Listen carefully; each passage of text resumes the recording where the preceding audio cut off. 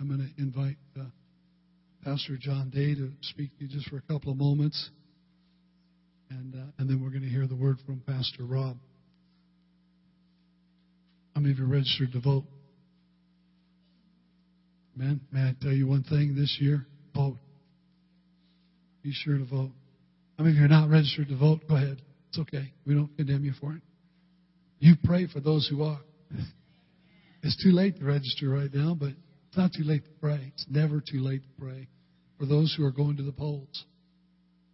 In fact, you could pray that some who are going to the polls would stay home. God give you wisdom as you pray. I'm going to read something to you this morning, the best I can. Written by Matt Barber, who is with the Liberty Council. And some of you will say, Pastor, you go too far. Others of you will say, you've not gone far enough.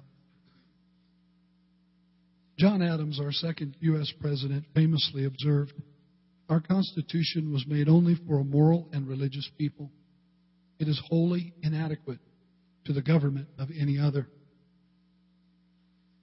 The U.S. Constitution, indeed our entire republic form of government, was crafted by deeply pious men who were overwhelmingly Christian.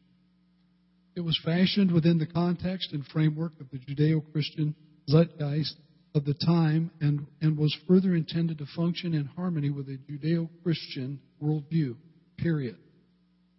Though leftists may deny this reality, it remains indisputable fact. The historical record is unequivocal.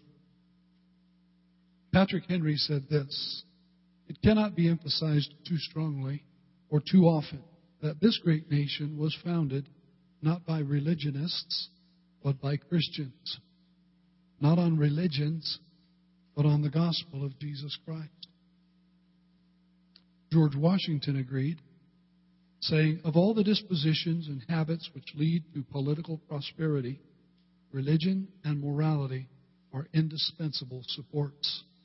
In vain would that man claim the tribute of patriotism who should labor to subvert these great pillars of human happiness, these firmest props of the duties of men and citizens.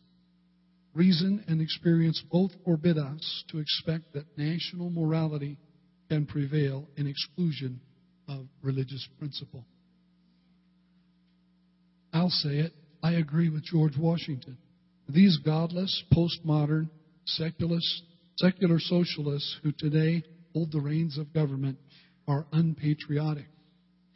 Fringe leftists like Barack Obama, Nancy Pelosi, and Harry Reid seek to subvert Washington's great pillars of religion and morality and are distinctly un-American for it.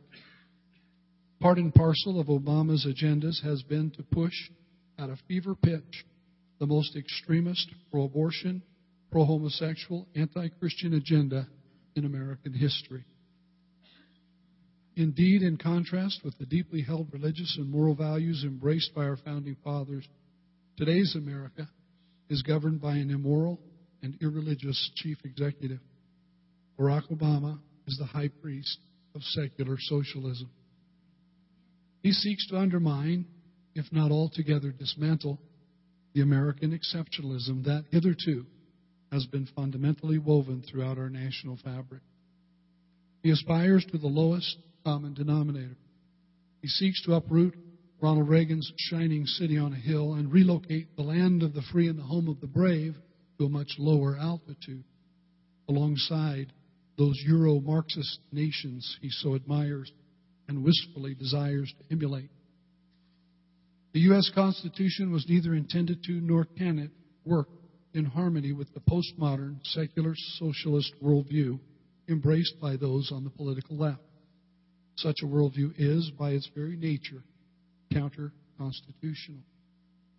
Whereas the Constitution was intended to guarantee individual liberty and justice, limit the size and scope of the federal government, and secure freedom of speech and religious expression, the goal of the secular socialist is to control nearly every aspect of an individual's life, to massively expand the size and scope of the federal government, and to suppress, if not altogether, smother freedom of speech, and religious expression.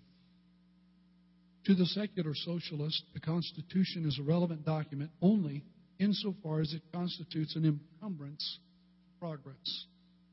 It must be circumvented and overcome at all costs and by any means available.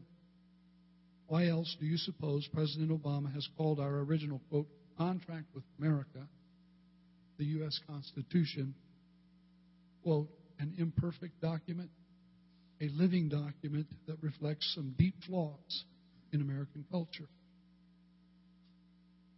Rather than properly viewing our Constitution as a God-inspired tool to be used in furtherance of Washington's indispensable supports of religion and morality, this arrogant little man with singular resolve and discipline forges ahead with his thinly veiled yet wholly destructive left-wing political agenda, namely to, quote, fundamentally change America, end quote, to reflect his own secular socialist self-image. Au contraire, Monsieur President. Enter the Tea Party revolution, a national clamoring for a return to our nation's founding principles. America has coldly and quite vocally rejected Obama's anti-American agenda. You've heard it said, but I'll say it again. People with conservative values, particularly Christians, need to take America back. We must take charge of government at every level, from the municipal hall to the White House. It's time for men of the cloth, as they did during the first American Revolution, to exercise true leadership, return to the pulpit, and call for national revival, both spiritual and political. As George Washington so astutely observed, the notion that political issues and those of religion and morality are somehow mutually exclusive is patently absurd. They are one and the same. Am I calling for a theocracy? Of course not. Am I calling for men and women of strong faith to retake control of all high-level positions of influence in government, academia, media, and entertainment? Absolutely. The late, great Reverend Jerry Falwell perhaps said it best. Quote, I'm being accused of being controversial and political. I'm not political. But moral issues that become political, I still fight. It isn't my fault that they've made these moral issues political. But because they have, doesn't stop the preachers of the gospel from addressing them. Biblical values must once again guide our political and cultural decisions and discourse, or tragically, this great American experiment, having survived longer than any governmental system in existence, may be at its twilight. Still, I somehow doubt that the sun has set on this, the greatest nation on earth. To borrow from a truly great president, Ronald Reagan, come November 3rd, I suspect instead we'll once again awaken to a bright new future. We'll once again awaken to morning in America. Christians, make it happen. I've also attached here, and I have 50 copies of this if you'd like a copy. I know you can't memorize all that, neither could I. I've attached to the top of it Romans chapter 13, verses 1 to 10. I just simply put, how should I vote? I left you the scriptures, Romans 13, 1 to 10. And I've attached to it also simply the notes right out of my Spirit-Filled Life Bible. If you happen to have that, I just put the footnotes there and the Bible references that are included in the margins. And I've also included a short article at the end that's called Why Should a Christian Disobey Civil Government? And just to give you some foundation for how should you vote. I get asked every year, how should I vote, Pastor Jeff? Some of you I know are waiting to hear from me. And if you want to know how I'm voting, you can just email me at pastorjeff@bigbearchristiancenter.org and say, hey, I want to know how you're voting. I'll send it back to you. And it's okay. It's legal for me to do that. By the way, you know all the threats that the ACLU and all these guys about taking away the tax exemption of churches where pastors stand up and do stuff like this? Guess how many have actually won and have had their freedoms taken away in America because of that threat? Not one. Not one. You know, they're like, they got a lot of bark, but they don't have any bite. We're within our legal limits, of course, to say things like we're saying and to endorse candidates. Not as a church body. You can't say Big Bear Christian Center as a church body endorses so-and-so. We can't do that. But I can stand as a pastor and tell you who I'm voting for. I can tell you who I endorse. And one of those men is John Day, locally. And so I want to just give him, Pastor John, a moment to greet you and do a little stumping.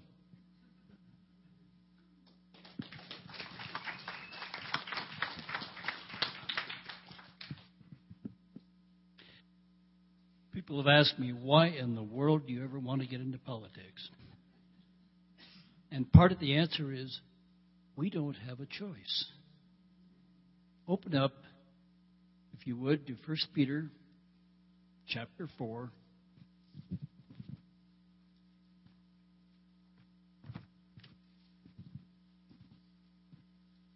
Verse 10.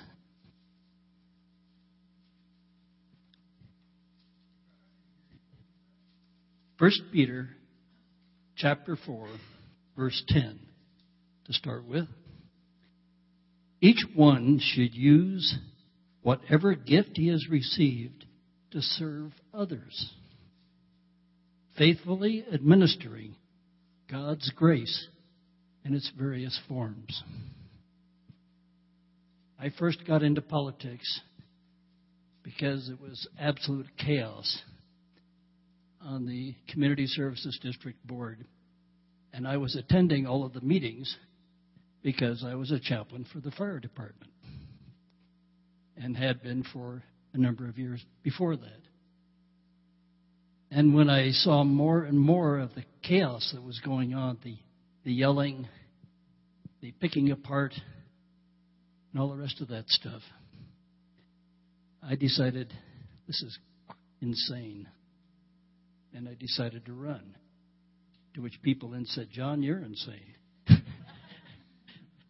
And the strange part was, for some reason, I won. And that was 5 years ago. This is a peculiar situation because terms are normally 4 years, but we changed the voting thing to make it conform with the congressional races, and therefore they added a year to the last set.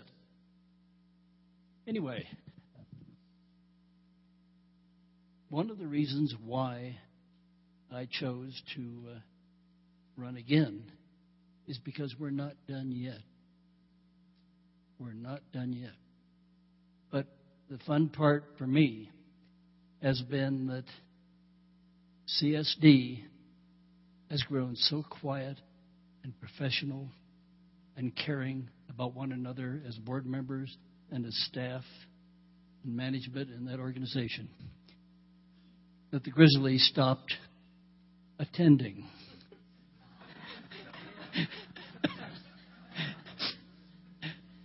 And that's one of the reasons why I desire to continue in that activity. And I just want to read one more scripture right across the page, you might say, from where I had you read it.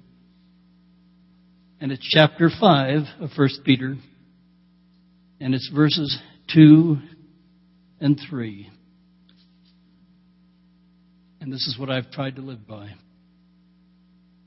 Be shepherds of God's flock that is under your care, serving as overseers, not because you must, but because you are willing, as God wants you to be.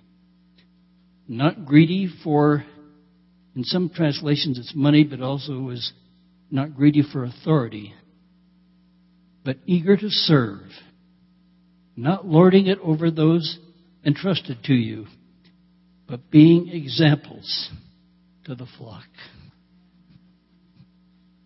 And to me, that is the whole thing that I'm trying to do, to continue to be an example to the flock of what it means to try to be a moral and ethical representative of this community. Don't withdraw from politics. Don't do that. don't object to what just happened a few minutes ago up there, because that's where this country began, was in the pulpit. And realize that there is no such thing as separation of church and state anywhere in the Constitution or the Bill of Rights. There are no words like that anywhere in there. It's in a letter from one of our founding fathers, but it's not in the Constitution. And so don't let anybody ever stop you from considering being a part of this community through a political position. Thank you.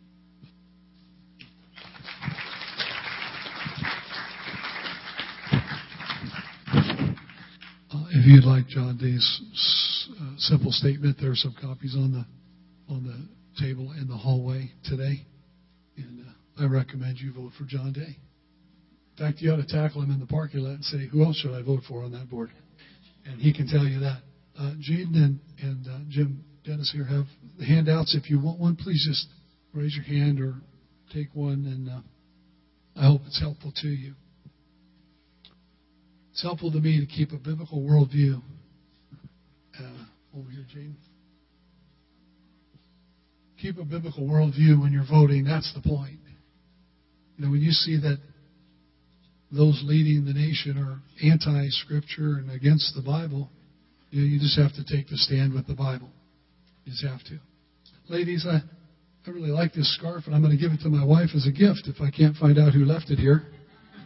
Last week, somebody left this. No, it doesn't look good on me. Anybody? No takers. Peggy's getting a new present. That's great. We find things around here, and I just wear them. Sooner or later, somebody says, I used to have one just like that. And then I take it off and give it back so they can have it. Looking forward to hearing the word from Pastor Rob, and I'm going to give Lou Engle a break here this morning. Let's welcome Pastor Rob by singing to the 40-year-old who turns 40 on voting day. Happy birthday to you. Probably too low, sorry. Birthday to you. Happy birthday, Pastor Rob. Happy birthday to you.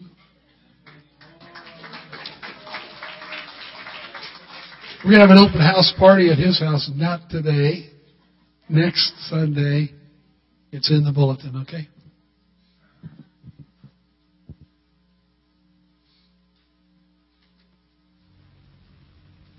In the beginning, God created the heaven and the earth. And the earth was without form and void, and darkness was upon the face of the deep. And God said, "Let there be light." And there was light. And God saw the light, that it was good.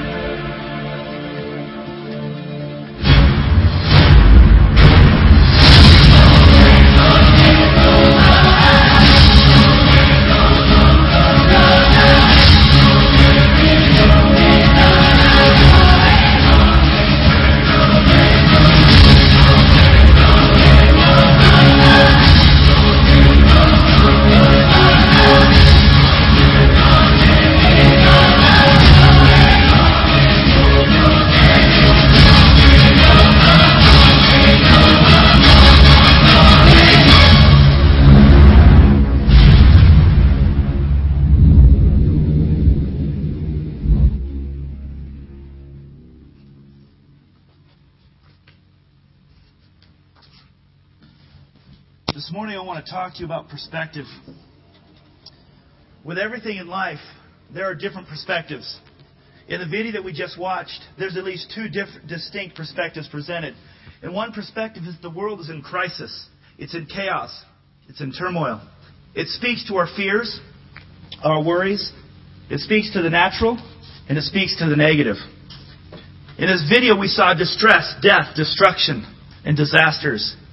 There is, however, another perspective presented in this, and that is that God created everything, and that He is coming back soon.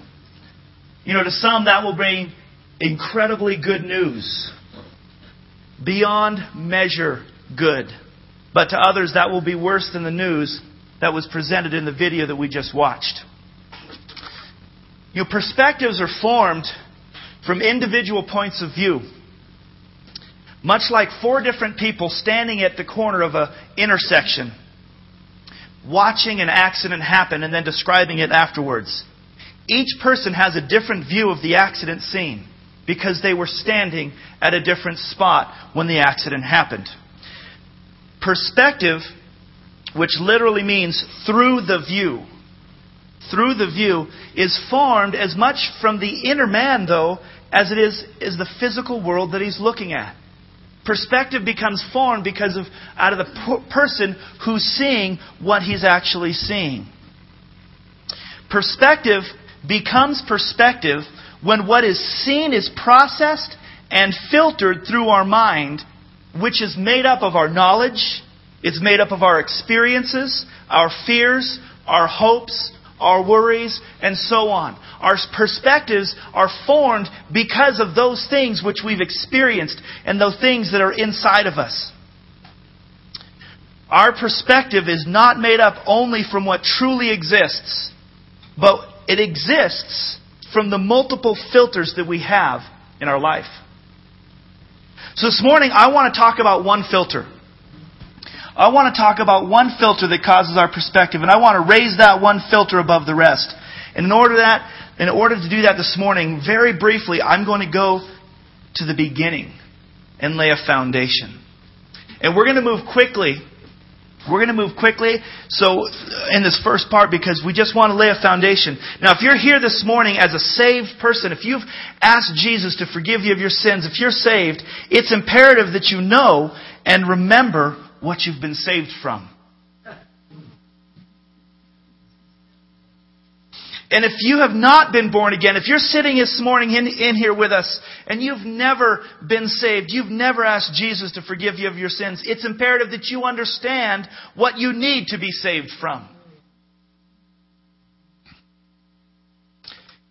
All this began in the beginning. Adam and Eve. In the garden, God created everything. And He created man and woman, Adam and Eve, the first of all humans. And we know the story that Eve took of the forbidden fruit. She was deceived by the serpent. She took of the forbidden tree. And she gave some to her husband who was with her there in the garden. And the Bible says that Adam sinned. Eve was deceived and Adam sinned. And sin came in to the world through that one instant. And God, shortly after, began walking, looking for Adam and Eve. And He knew where they were, but He called them, "Where are you?" Because He knew something had changed. They had been removed from His presence. They had changed what God had intended them to be. And they confessed their sin. And God, it says, made a covering of animal skins to cover their nakedness. For the first time, Adam and Eve knew that they were naked. They had shame because they had sin in their life. Now God took an animal. This was the very first animal sacrifice. There was shedding of blood so that God could cover over the shame, the sin of Adam and Eve. Romans 5:12, and don't look these up, but write them down, and they'll also be on the website if you want a complete list. These I'm going to read quickly.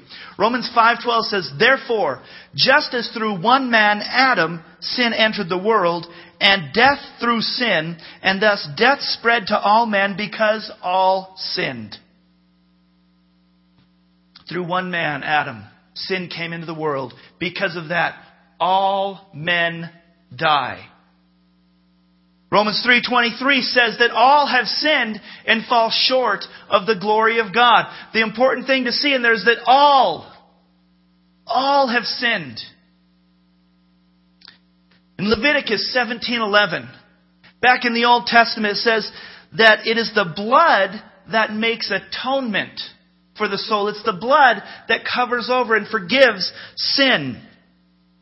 And then in Hebrews 9:22, it says that without the shedding of blood, there is no remission. There is no taking away of sins without the shedding of blood. So if we're following along, Adam sinned. And we needed a sacrifice. And God started off with the first animal. Because there is no forgiveness of sins. There is no remission of sins without the shedding of blood. Romans 6:23 says clearly, the wages of sin is death.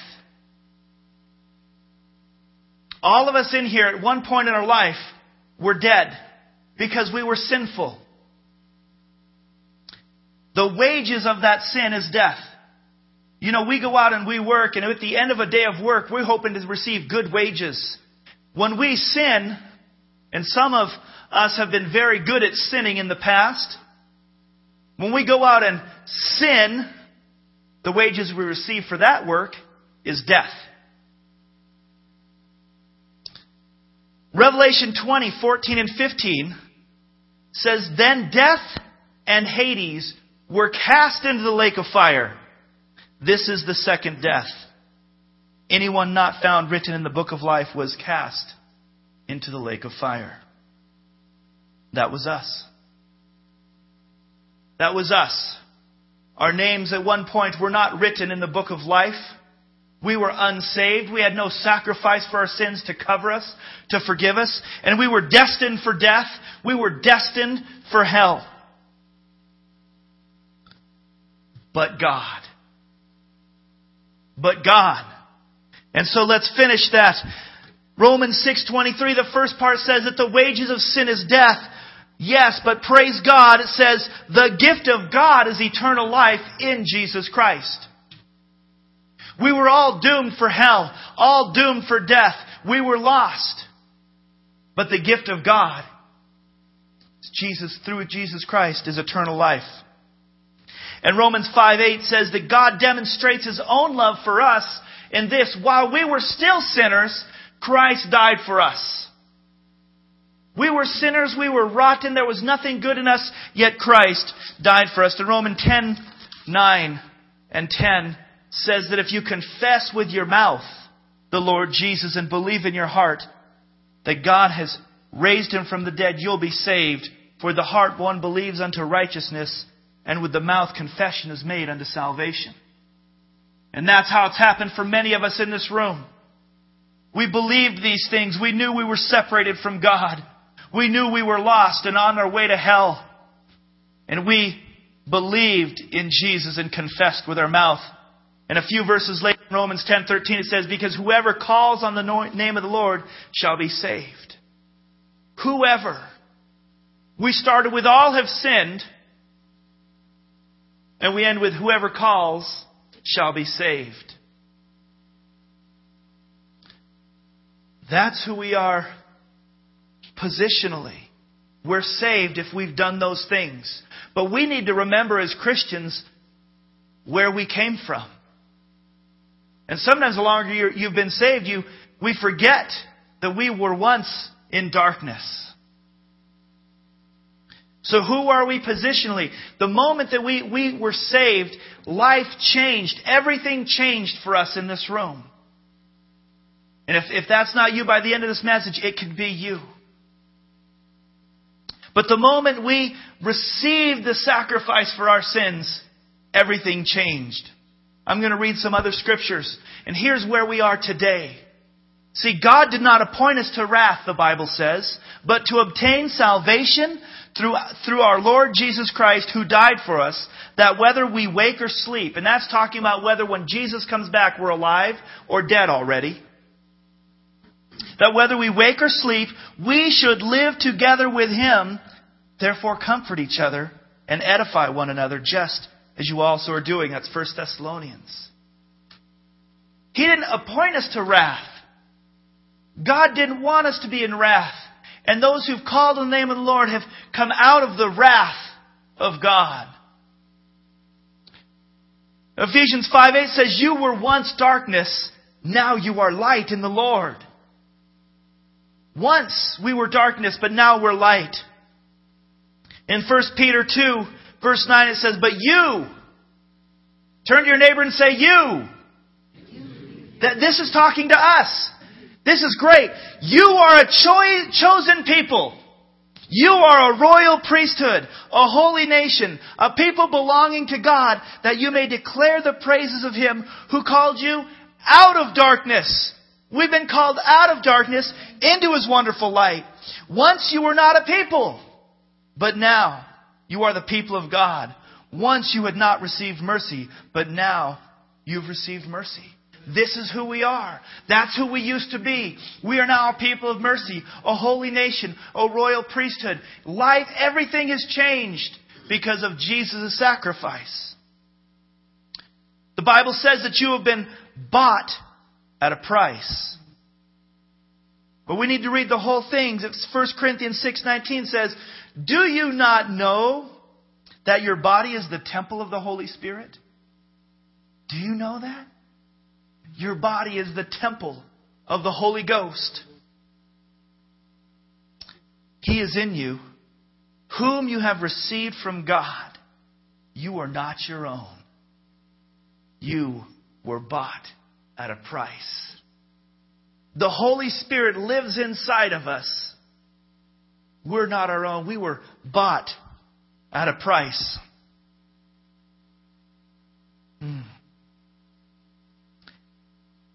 Because we were bought at a price, and the price was Jesus' death on the cross.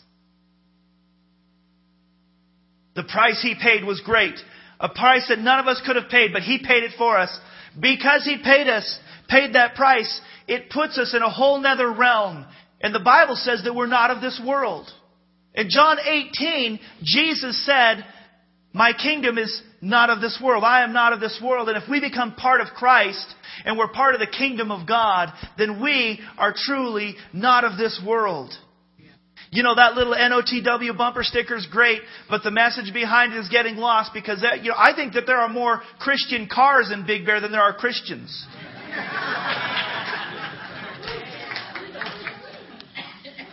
We got this sticker on so many cars. Are we really not of this world? Or is it just kind of cool looking? We have been raised with Christ. Colossians 3, listen to this. We're no longer part of this world. It says, since then you've been raised with Christ, set your hearts on things above, where Christ is seated at the right hand of God. Set your minds on things above, not on earthly things, for you died. I'm looking at a room full of dead people. I see dead people. We died. And our life is now hidden in Christ with God. Positionally, that's us. We're dead to the world. Our life is hidden with Christ in God. And when Christ, who is our life, appears, then we will appear with Him in glory. This is who the body of Christ is. This is who you are today if you've called on the name of the Lord. It's not who you are if you're living a good life. It's not who you are if you're trying to keep the law. This is who you are if you have called on the name of the Lord Jesus to be your Savior and Lord.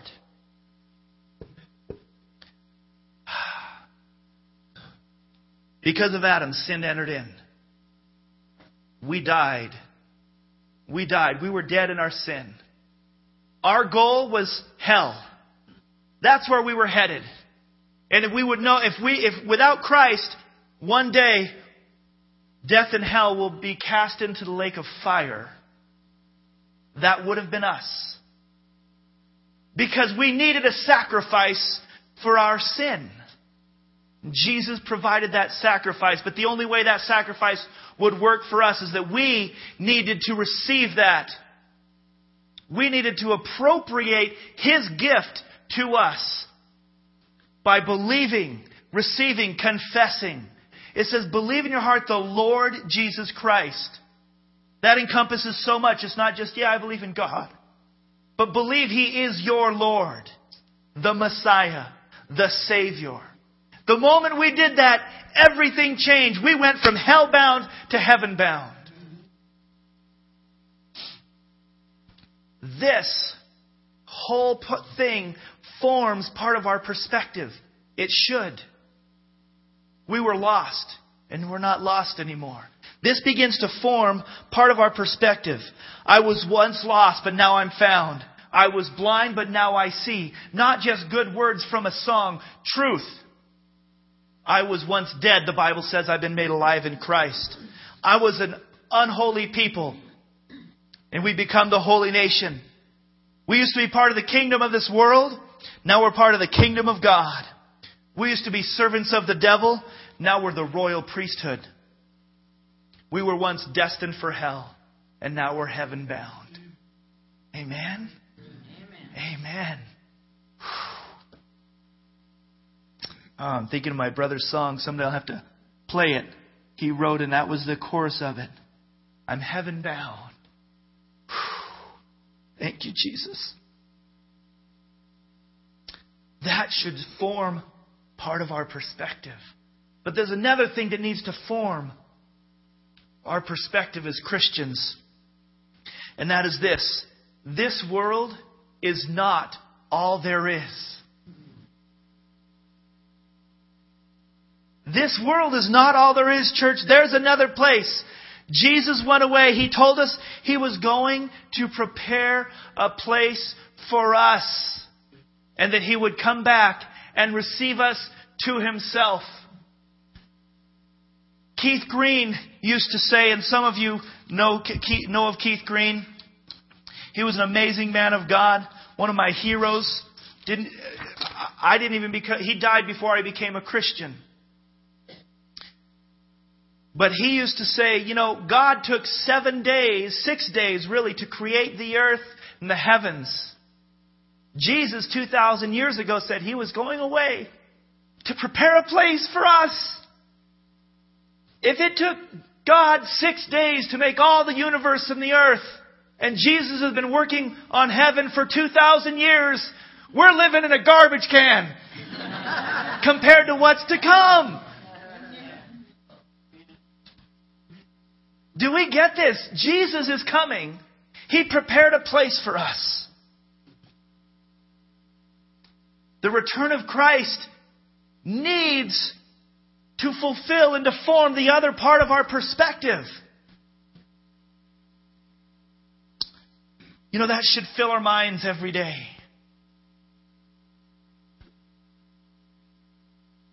That should guide our lives. That should guide our decisions. The fact that Jesus is coming again and that we're part of His kingdom should guide and direct our conduct. We saw the message. Behold, I come quickly. If that's true, that He's coming quickly, and I know that it is, why do we live the way that we do? Why do we look at the negative and live not as sinners, but even our point of view, we live in such a natural state of mind. We can become overcome by the things around us and we live in depression. We need to change our perspective. William Culbertson, who was a late president of Moody Bible Institute, said this, and it's convicting to me. We can speak so glibly about the coming of our Lord and about the judgment seat of Christ. You do not truly hold the truth of the doctrine or the teaching of the return of the Lord Jesus Christ until that teaching, until that doctrine holds you and influences your manner of living as the Bible says it should. You do not truly hold the truth of the doctrine of the return of the Lord Jesus Christ until that doctrine holds you and influences your manner of living as the Bible says it should. We believe it, but do we believe it? I believe this is the time where we have to be like the disciples when Jesus says, "Do you believe?" And they says, "We believe. Help our unbelief." We need to get real with God. We can't just play the church thing and play the Christianity thing. We need to be really real with Him and say, "God, I believe, but help my unbelief." Because we have both. We have both. But as we begin to change our perspective and begin to believe the Word and set our hearts and minds on things above, then this truth that He's coming back will begin to guide and direct our lives as the Bible says it should. I've got a number of passages I want to read this morning. These will all be on the website. You can get them later. I just put some together about the return of Christ. It's from the Word of God. They were looking intently up into the sky as he was going, when suddenly 2 men dressed in white stood beside him. Men of Galilee, they said, why do you stand here looking into the sky? This same Jesus who has been taken from you into heaven will come back in the same way you have seen him go into heaven. Matthew 24 says, as it was in the days of Noah, so it will be at the coming of the Son of Man. For in the days before the flood, people were eating and drinking, marrying and giving in marriage, up to the day that Noah entered the ark. And they knew nothing about what would happen until the flood came and took them all away. That is how it will be at the coming of the Son of Man. 2 men will be in the field, one will be taken and the other left. 2 women will be grinding with a handmill, one will be taken and the other left. Therefore keep watch, because you do not know on what day your Lord will come. But understand this, if the owner of the house had known at what time of the night the thief was coming, he would have kept watch and would not have let his house be broken in. So you also must be ready, because the Son of Man will come at an hour when you do not expect him. 1 Thessalonians 5 says, for you know very well that the day of the Lord will come like a thief in the night. While people are saying peace and safety, destruction will come on them suddenly, as labor pains on a pregnant woman, and they will not escape. Jesus is coming soon. But the day of the Lord, 2 Peter says, will come like a thief in the night. The heavens will disappear with a roar. The elements will be destroyed by fire, and the earth and everything in it will be laid bare. For as lightning that comes from the east is visible even in the west, so will be the coming of the Son of Man. They will see the Son of Man coming on the clouds of the sky with power and great glory, and he will send his angels with a loud trumpet call, and they will gather his elect from the 4 winds, from one end of the heavens to the other. And at the time of those kings, the God of heaven will set up a kingdom that will never be destroyed, nor will it be left to another people. It will crush all those kingdoms and bring them to an end, but it itself will last forever. That's the kingdom that we belong to. So he who has an ear, let him hear what the Spirit says to the churches. He who overcomes will not be hurt at all by the second death. Do we believe it? Do we have an ear to hear this morning? Because Jesus says, in my Father's house are many rooms. If it were not so, I would have told you. I am going there to prepare a place for you. And if I go and prepare a place for you, I will come back and take you to be with me, that you also may be where I am. He's promised. He's faithful. He's coming. He's coming soon. Like a thief in the night. In Revelation, we read that this heaven that God said He was prepared for us and that He would take us to, where we will be with Jesus forever, is a place of unimaginable beauty. Let me just read one passage in Revelation. Revelation 7:16. Never again will they hunger. Never again will they thirst. The sun will not beat upon them, nor any scorching heat. For the Lamb at the center of the throne will be their shepherd. He will lead them to springs of living water, and God will wipe away every tear from their eyes. That's what's waiting for us. That's what's waiting for the believer. We're going to go to a place, the Bible describes it just so amazingly beautiful. He's going to take us with Him. And we'll live there forever. Think back for a moment at the worst day of your life when you were 4 years old. And you said, I can't remember it.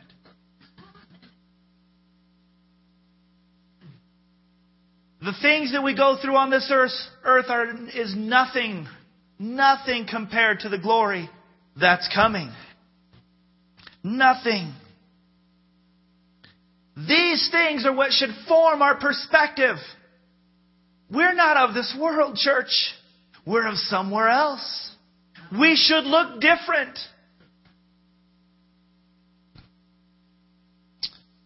We shouldn't be living hopeless, sad lives.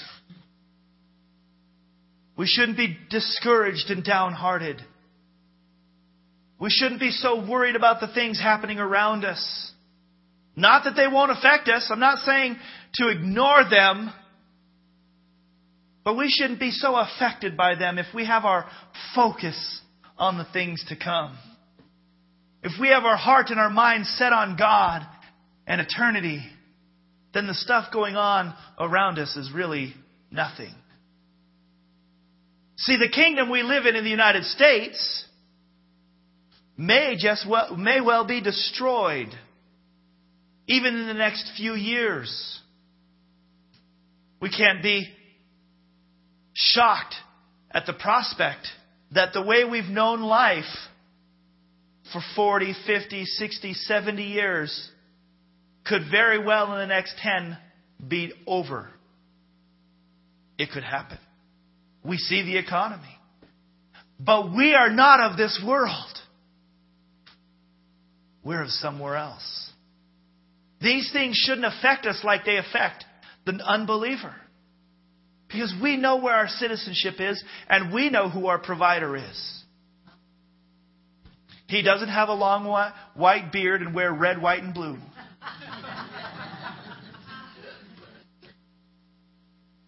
Sam never died for us. This is what should form our perspective. We of all people have everything to rejoice in. We have so much. I was once going to burn forever. I've been burned before. Been burned in fires. And, if we want to know about fire, we should have Pat come up and talk about fire. There was a man in this church a long time ago. He was a retired fireman, and he was witnessing to some young kids. And they said, he was talking about hell. And they says, we want to go to hell. He says, you want to go there? He says, yeah, because we're going to party there with all of our friends. And this old retired fireman, Knox was his name. He looked at him and he just looked at him sternly and says, you won't be partying there. You won't be laughing there. You'll be too busy screaming from the pain. Kind of woke those little arrogant kids up a little bit. But he knew what fire felt like. He had been burned. And that's where I was going to go. Imagine being burned. The pain never stops, but the fire doesn't go out. You say, I just wish all my flesh would rot off and so I couldn't feel this anymore. No, that's not what you get when you're in hell. It says the worm doesn't die. And that's what I deserved, and that's where I was going. And if I don't rejoice in that which God did for me and the place that I now am, I've lost sight. I've got the wrong perspective on life. I need to get His perspective and begin to rejoice and say, thank you, Jesus.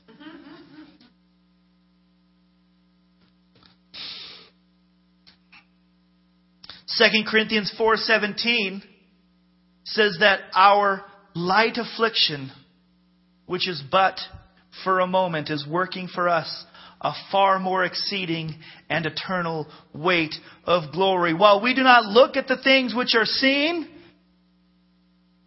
unemployment, economy, foreclosures, hyperinflation, bad relationships, earthquakes, famines. We do not look at the things which are seen, but at the things which are not seen. For the things which are seen are temporary, but the things which are not seen are eternal. We have to get our minds off of these things and begin to rejoice in God and set our hearts and minds on eternity. And that's going to begin to change our perspective. Did you hear what it said in there? What is seen, what is not seen, perspective. Are we going to live only because of the things our natural eyes see? Changed by the things filtered through our life experiences? Or are we going to take the filter of Jesus Christ and look at life through His eyes? Through the eyes of eternity. You know, I've gotten under the circumstances too much in recent times, and I'm tired of it. This week was a great wake-up call for me. I need to get the right filter back on and start looking at life through the filter of eternity. I'm secure. The world can never take away what I have. Never. Ever. Why am I so concerned about it? Oh, there could be times of trials ahead. Trials that we've never, in this country, ever faced. But they can never take away what I have. Because I'm not of this world. And any day, whether it's tomorrow, next year, or in 10 years, Jesus is going to call me home. In the twinkling of an eye.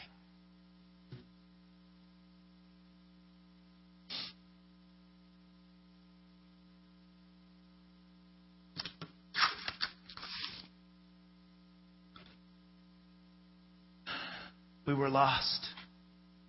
And God found us. He paid the price so we didn't have to.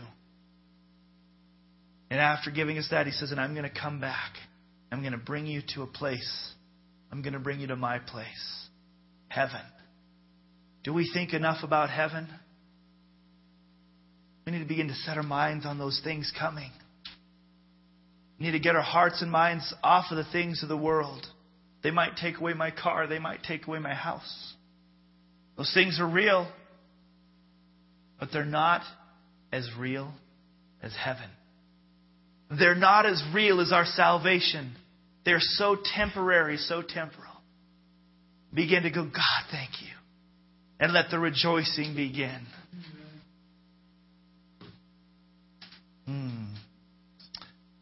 You know, I just went to the 80s and remembered, therefore the redeemed of the Lord shall return and come with singing unto Zion, and everlasting joy shall be upon their heart.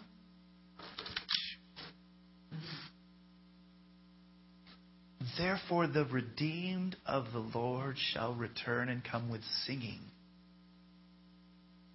Sometimes I think I let myself and we let ourselves get under the circumstances so much that if that didn't change, Jesus would come back and would be going, therefore the redeemed of the Lord. Oh, it's been so bad. Arise, shine. The light has come.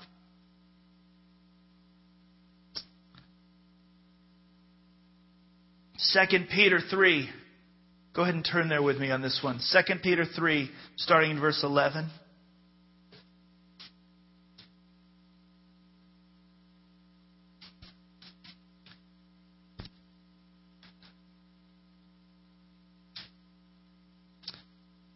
Since everything, someone say everything. Everything. Even our bills. Our bills. Everything will be destroyed in this way. What kind of people ought you to be? You ought to live holy and godly lives as you look forward to the day and speed its coming. Do we really have the ability to speed its coming? He won't come back until everyone is heard.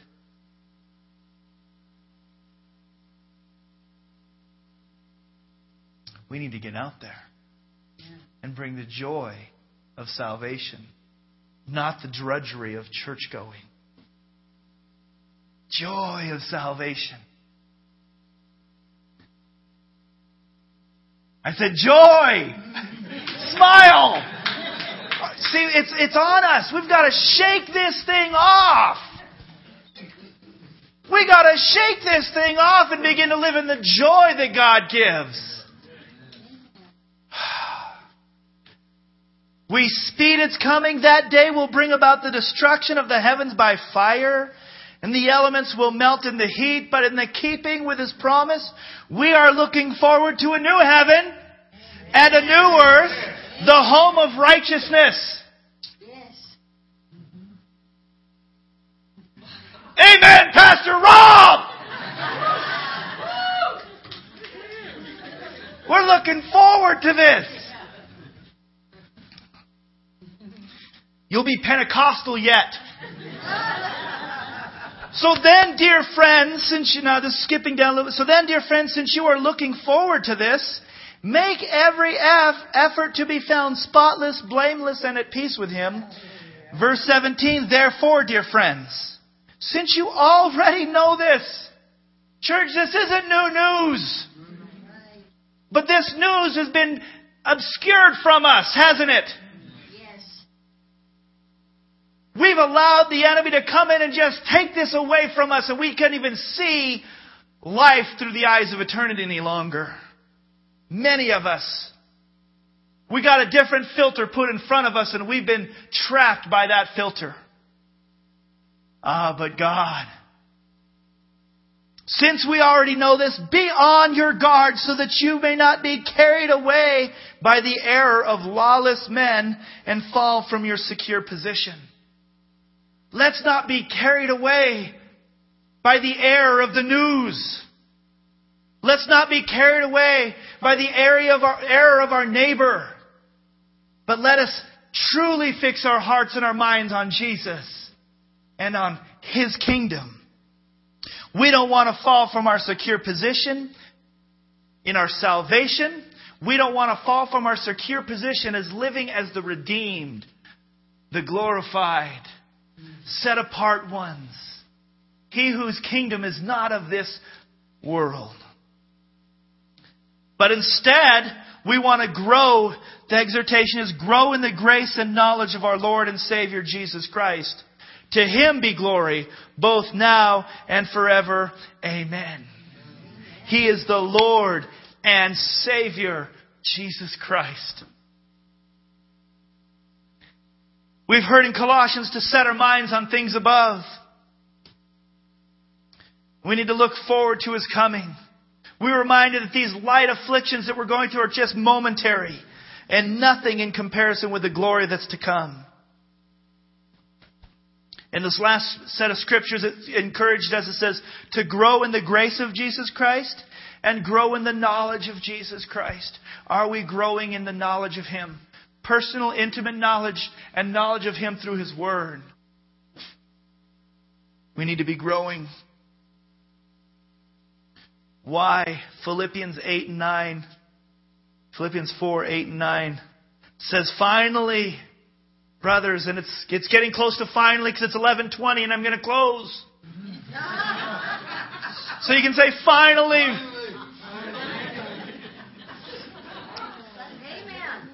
See, now we're getting Pentecostal.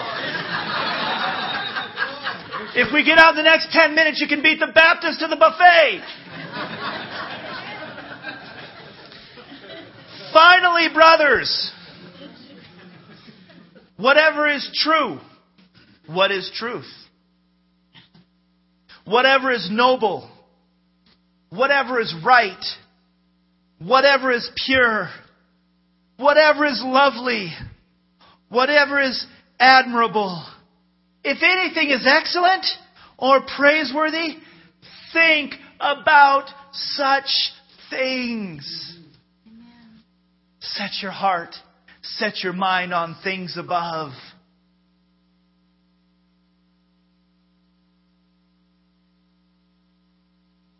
We have to get our minds. Remember, this world, compared to heaven, is a trash can. We got to get our minds out of the trash and onto the kingdom. We spend so much time vexing on this place. But we're going to begin to set our hearts and our minds and our affection and be about the kingdom of God. And He's going to change our perspectives totally.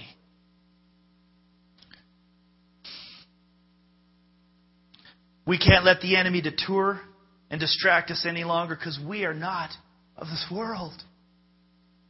We can't live lives as woe is me and poor little me any longer. We need to get our affections off of us and off of this place. And I guarantee as we do that, our joy will begin to come back. And it will begin to return. Not because our paychecks got bigger, but because we have the right perspective on our life. Take it all away, but you can't take my Jesus from me. He's got such good things for us in this age and the age to come. They're just not always the things that we have been trained and tricked into believing that they are. The good things He has are not always the things that we want them to be or think they should be. But He's got great things for us. Hallelujah. Let's stand. Remember at the beginning of this time, I said there was two possibilities. And those of us who are saved, who've received Jesus' sacrifice. And I said there's those who might be in here who've never done that. Who've never received a sacrifice for their sins. And I laid out very clearly. The Scriptures teach us very clearly that we're lost without Jesus. This can be the day that you say, you know what, I've heard this message. And I know that I was a sinner. The Bible says I was. And that my destination was hell. But I'm going to receive His sacrifice for my sins. I'm going to make Him my Lord. Because it says the Lord Jesus Christ. He'll become the master of my life. And He'll come back for me. Today is the day you can do that. I'm convicted this week. I preach this message out of what God has been stirring in me and getting my mind off of the dirt and onto heaven.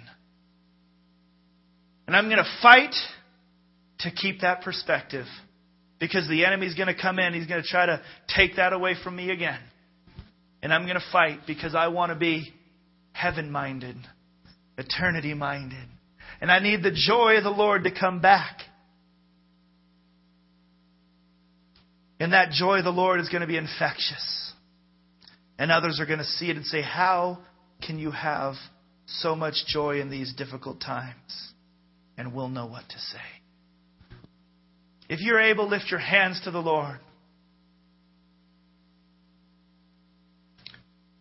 God, this morning we thank You for who You are. We declare again that You are Jesus Christ, our Lord. We thank You that You are coming back to take us to Yourself someday, and that the place that You're going to bring us to will be glorious. God, forgive us for getting our sights off of You. Forgive us for looking at the things of the world. Forgive us for neglecting the kingdom of God. Today, Lord, give us a new perspective. God, help us to view life through the lens, through the filter of eternity. Through the lens and filter of our redemption. Through the lens and filter of the Word of God. Lord, I pray that deep joy would return to our lives. Because of that, the enemy's plans and assignments have been canceled in the name of Jesus. You cannot lie to us. You cannot discourage us. You cannot bring us into depression any longer, because we are children of the Most High God.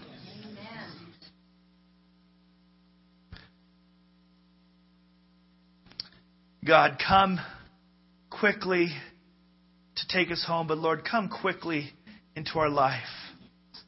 Help us to see You more. Help us to get rid of the things that are clouding You out. Lord, as we would begin to rejoice together, God. Into the marvelous light we're running, God. Out of darkness, out of shame. No more darkness, God. No more darkness on our thoughts. We rejoice and we choose to rejoice in You, and we choose to look through Your filter. In the name of Jesus. Amen. Amen. Hallelujah. If you're not together with believers on a weekly basis and encouraging one another, get into a small group, into a lighthouse. We need to begin to change the tide. Let's become what God intended us to be. Amen? Amen. Hallelujah. Have a blessed day.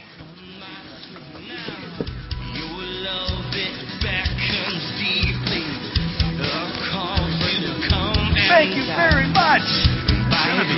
Now I will come and take this life, take your life. I might get a new governor on my birthday. I'm going to get a new governor.